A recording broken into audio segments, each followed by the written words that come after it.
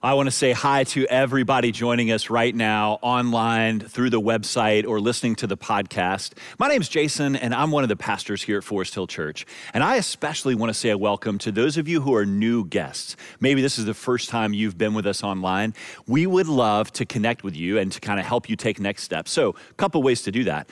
First, if you are watching on YouTube, if you want to just say hi and put your name there in the comments section, we'd love to say something back to you. Also, check out the link in our description below that'll let you connect and fill out some information so that we can help you best. If you're watching on our website, foresthill.org, you can click the button to the right. It says Connect with Us during COVID-19.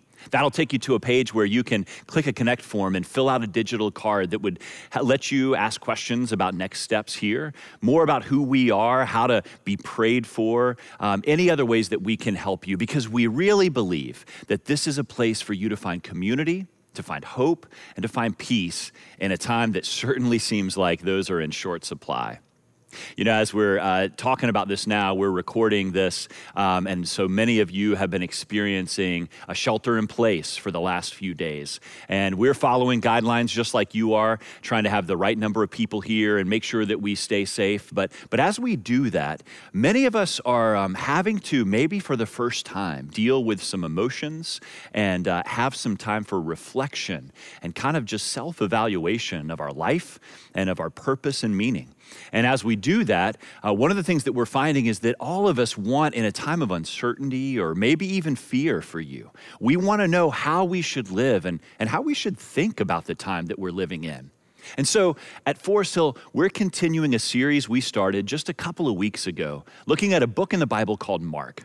Mark is one of the Gospels. It's actually an account of Jesus' life, kind of like a biography. It was written by a guy named Mark as he was dictated to by someone who had firsthand experience with Jesus, a guy named Peter. And so Mark has its uniqueness, but it shows a side of Jesus, of what he did and who he was, that's really helpful and instructive for us in any time, but particularly in moments like we find ourselves in here.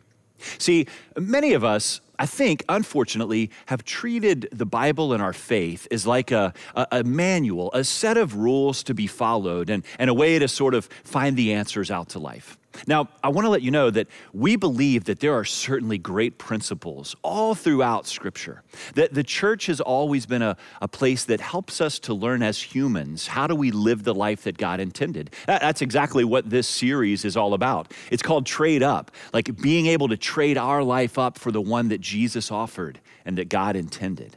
But as we look at that Scripture, sometimes it's easy for us to say, I just need the moment or the piece of information for what I'm feeling now. In fact, I know that some of you that may be watching, the reason you walked away from faith is because you felt like at a moment when you needed an answer, God, the Scripture, it didn't provide it. You know, those moments where you lose a job and you go looking to say, what exactly does this mean? How am I supposed to feel or act in this? And the Bible doesn't maybe speak directly to that situation. Or you look for the pandemic section in Scripture and you don't understand, what am I supposed to do?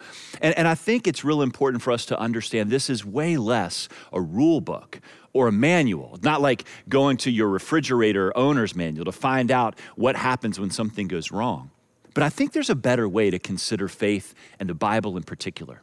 I think the best way is to focus ourselves on the character of God and the person of Jesus through his action and behind the Scripture. If you seek not to first find a rule to follow, but to get a relationship to invest in, a relationship to cultivate and develop, you'll find that your trust grows in following this person named Jesus. See, and that's really the key, because no matter what happens in life, one day COVID-19 will have passed. One day the economic after effects will be over and we'll be back to some sort of life as normal. And in that moment, Scripture has just as much to say then as it does now.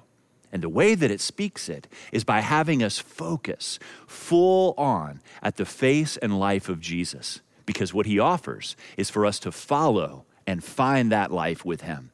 So today, we're going to continue looking at Mark and the chapter 3. We'll be skipping through several of the verses in there because there are a couple of different stories that I want to point out and show you how this idea of trading up to a dynamic life in Christ, the life that he wants, can sometimes be misunderstood. My guess is that for some of you, you're watching now because you're looking for meaning again. For others of us, we're trying to find it, and the meaning that we want can be found in the life that he offers. And so as we take a look at this today, recognize that on the surface, it may not always fit your and my paradigm. See, sometimes when we get confronted with new information and we don't have a filter, we don't have a structure or framework to interpret it through, we fall back into an old way of thinking. What's so beautiful about Jesus' life and the scripture in general is that we find our minds and hearts opened up to a brand new way of being human. So as we start, I'd love to begin by reading a passage of scripture for you. It's going to be found in Mark 3, and at Around Forest Hill, we do this not out of a law, but just because we like to remind ourselves of the authority of scripture, and we stand up when we begin reading it often. And so I'd like to ask wherever you are, right there on your couch, maybe you got a kid under one arm and somebody beside you, maybe you're alone or you're at the kitchen table. I'd love for you to stand up as we read together now these words from God. Here's what it says in Mark 3, verses 1 through 6. Jesus entered the synagogue again, and a man was there who had a shriveled hand. In order to accuse him, they were watching him closely to see whether he would heal him on the Sabbath. He told the man with the shriveled hand, "Stand before us." Then he said to them, and to them are the religious leaders that have been trying to trap Jesus. He said, "Is it lawful to do good on the Sabbath or to do evil? To save life or to kill?" But they were silent. After looking around at them with anger, he was grieved at the hardness of their hearts and told the man, "Stretch out your hand." So he stretched it out, and his hand was restored. Immediately, the Pharisees went out and started plotting with the Herodians against him, how they might kill him. This is God's word. You can be seated. Jesus was often misunderstood. The life that he invites us into can often be misunderstood. And here's a great example of how we misunderstand one premise that's really important to get if you're going to be a follower of Jesus. It's this, that there are only really two paradigms in the whole world, two ways to relate to God. The first is religion or rules, and the second one is what's called the gospel or grace. The good news that Jesus has done for us what we couldn't do for ourselves.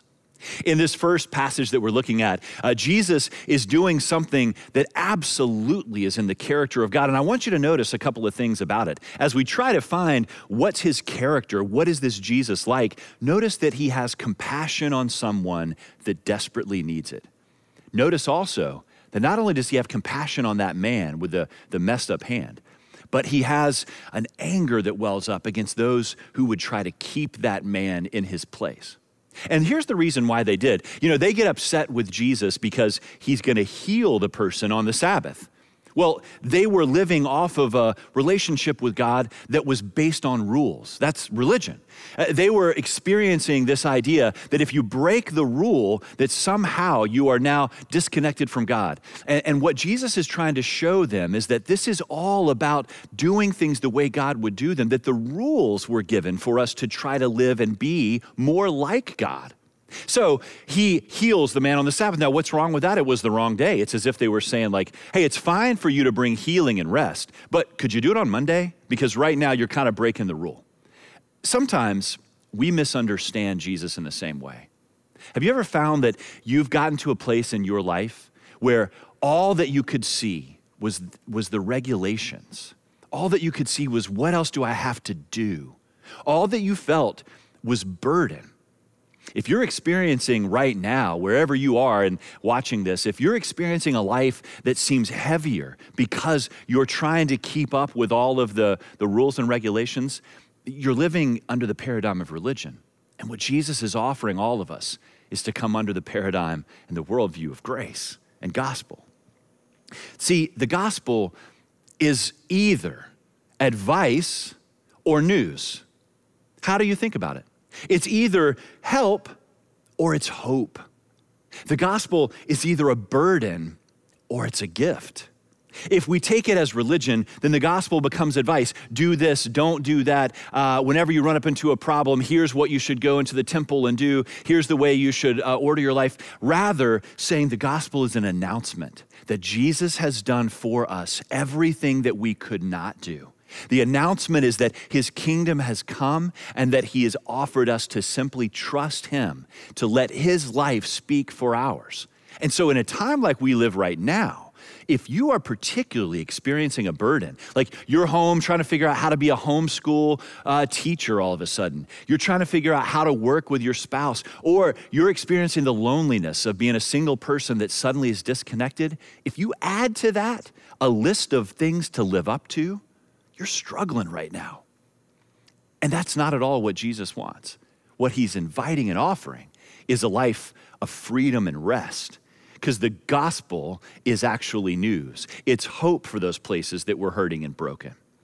Here's a verse in Ephesians 2, 8-10 that explains this. And it explains something else that we sometimes get misunderstood. And that's the idea that not only do we have grace to live by, this undeserved, unearned favor of God, just his kindness because he wants to with us. We not only have that, but as a response to that, as an outflow of how good God has been to us, we then perform action. We then do good things, not to earn his favor, but to respond to his favor. Here's what Ephesians 2, 8-10 says. It says, "For you are saved by grace through faith. And this is not from yourselves, it's God's gift, not from works, so that no one can boast. For we are his workmanship, created in Christ Jesus for good works, which God prepared ahead of time for us to do." The first way that Jesus was misunderstood in this passage is by doing the work of God, but violating what appeared to be the rule of man.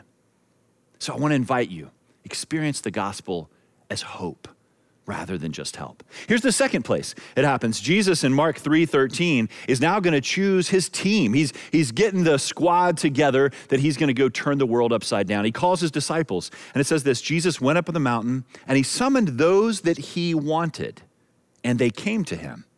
Now, that's seemingly a real innocuous passage. Why did I pick just that sentence? And here's why. It says that Jesus didn't just go with the followers that wanted him. He chose those that he wanted. And you know who he chose? It goes on to list their names. When you go back and look, these weren't the best and the brightest. And any rabbi who was going to start a movement, in fact, any rabbi at all, always chose those who had the highest grades, the best record, the most promise. These folks, they're way more like me and you. They are regular old people, probably the ones who were at the bottom third of their class. They were the ones who had no future as the rest of society would have seen it. These were the everyday people, and Jesus said, I want them, and they came. It's almost as if the people are looking at him saying, you can't even pick the right team. You got the scrubs together? This is how you're going to go forward to change the world? And Jesus says, exactly, because it's not the way that you think. He got misunderstood by choosing those who were the most unsuspecting.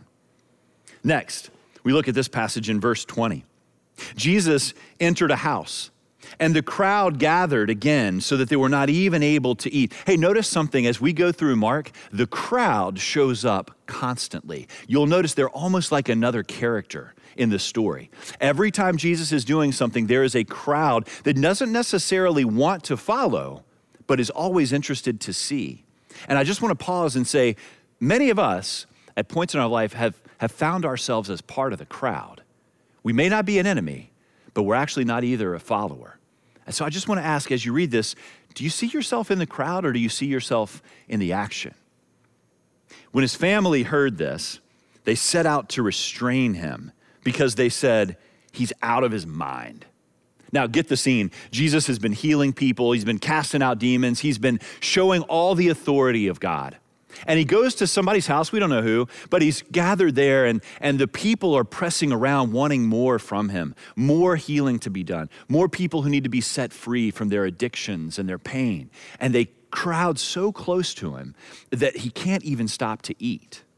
When his family hears this, his mom and brothers and sisters, they come after him. It's almost like they've had enough. They misunderstood Jesus. They misunderstood the life that he's living. Like, how might they have misunderstood him? A couple of things come to mind. One, he's challenging the power. Like, he's going against those who had power both to excommunicate or keep them out of the social order. He's going against the ones that had political power. He's choosing to live a life that's upside down, that's inside out and backwards from how most people normally thought they should live.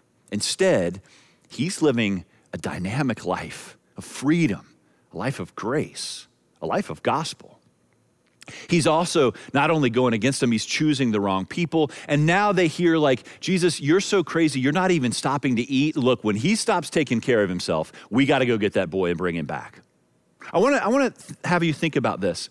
Sometimes we get misunderstood. For those of you who are followers of Jesus, we get misunderstood for living a life that's very countercultural too, you know?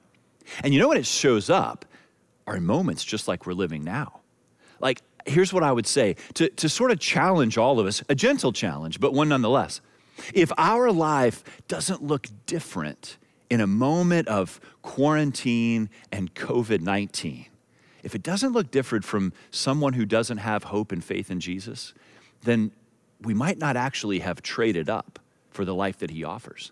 See, when we show mercy, instead of trying to get revenge, when we sacrifice, this is kind of relevant, when we sacrifice out of our own supply to meet the needs of somebody else. I mean, I'm thinking about paper towels and toilet paper right now, but it could be anything. When we choose to be generous in spite of not being sure what's coming next. And I just want to say, Forest Hill Church, those of you who have continued to be generous in giving to this church and allowing ministry to continue to take place, we are so grateful for you. You're living a part of the dynamic life of Christ, because everybody else might say, hold on to your money, that the investment that you might make in the church at this moment, it doesn't produce the kind of return that you should be getting. And I just want to tell you, when we choose to live differently like that, when you invest in this, it's changing lives for eternity. And there will be a return on investment. The interest and the return you can't quantify right now with our human brains. But we get misunderstood. When everybody around us sees the ugly, the evil, the despair, and yet we seem to focus and find beauty and meaning and joy. When people around us begin to shut down and isolate, and we have some kind of hope that springs up from deep within us, we can get misunderstood. But this is the beauty of the dynamic life Jesus offers. This is where the hope is found, in living differently than everyone else. And I want to ask you this. If you're a person who hasn't yet chosen, maybe you haven't learned enough about the character of this Jesus, which I'm so glad you're joining us because you're going to get to see it over the next few weeks. But if you haven't chosen to trade up for this life, to say, I'm willing to, through simple trust and faith, to take the life Jesus you're offering and to surrender mine, if you haven't done that yet, you need to know this is why we can have joy. This is why we can look different. Because there's a deeper reservoir that we're tapping into. It's not from us. It's not from our record. It's not because of our perfection or our good works. It's simply because of his. Now that may sound like a really big and out there idea, but all it takes is simply choosing to place in his hands your life and say, I will allow you to give me your record and take mine. That's what happened at the cross. In just a couple of weeks, we're going to celebrate Easter. I don't know how just yet. I don't know whether it'll be in person or in cars or it'll be online like this, but all around the world, we will remember the fact that Jesus chose to take upon himself the punishment for every sin, for all of the world, and to choose to allow that to be a way to placate the wrath of God, to allow himself to become sin itself so that you and I could be claimed and named innocent. And then he was risen from the dead by the Holy Spirit. He was brought back to life and resurrected to prove to us that that is the kind of life we can have when we trade with him. I want to invite you to consider between now and then, are you ready to trade up your life for his? Because here's one of the most important parts of this passage. One of the things that gets misunderstood the most. In Mark 3, 28 through 30, the people, the scribes who had come down from Jerusalem, the religious leaders, they start to say that this Jesus, he's actually the devil. He's actually demonic. He's Satan. And the power, the way he's breaking rules and having this kind of authority can only mean that he's Satan himself. And so they start to accuse him of doing under Satan's power. And he says in verse 28, "Truly I tell you, people will be forgiven for all sins and whatever blasphemies they utter. But whoever blasphemes against the Holy Spirit never has forgiveness, but is guilty of an eternal sin, because they were saying he has an unclean spirit." Now, what does that mean? I think it's this. It's the biggest way that Jesus is misunderstood. If you hear him in that moment, as he's talking about blasphemy, and blasphemy is simply choosing to revile or to speak contempt against someone. So in this case, they were looking at work that was clearly done by God and saying, nope, I don't believe that. That's got to be the enemy. That's got to be Satan.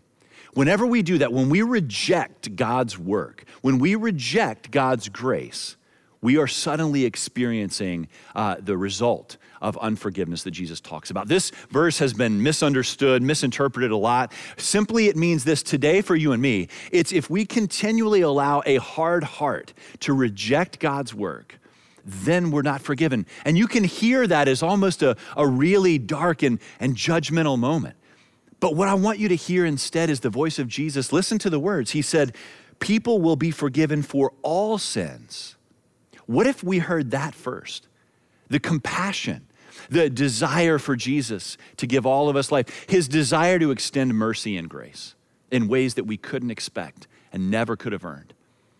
That's the kind of God that we are following. That's the kind of rabbi from the ancient Israel time period, from this time 2,000 years ago that still has meaning today. The kind that would say, I will allow you to let my life be traded for yours so that you can find eternal life.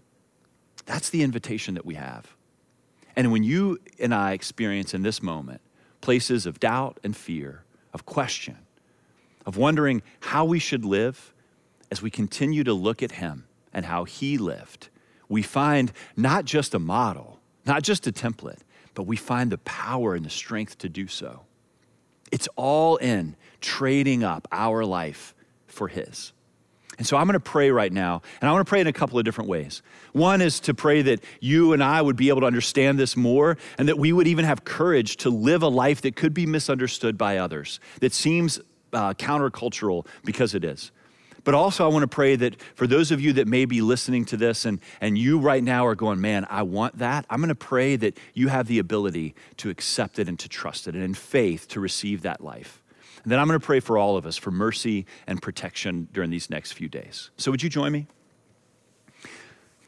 Heavenly Father, this truth that you have kept for us in Scripture, this picture of Jesus that allows us to see exactly who you are and how you are with us and with a world, no matter what shape it's in the moments of high and flourishing and in the moments where things seem absolutely dark and fearful and anxiety producing.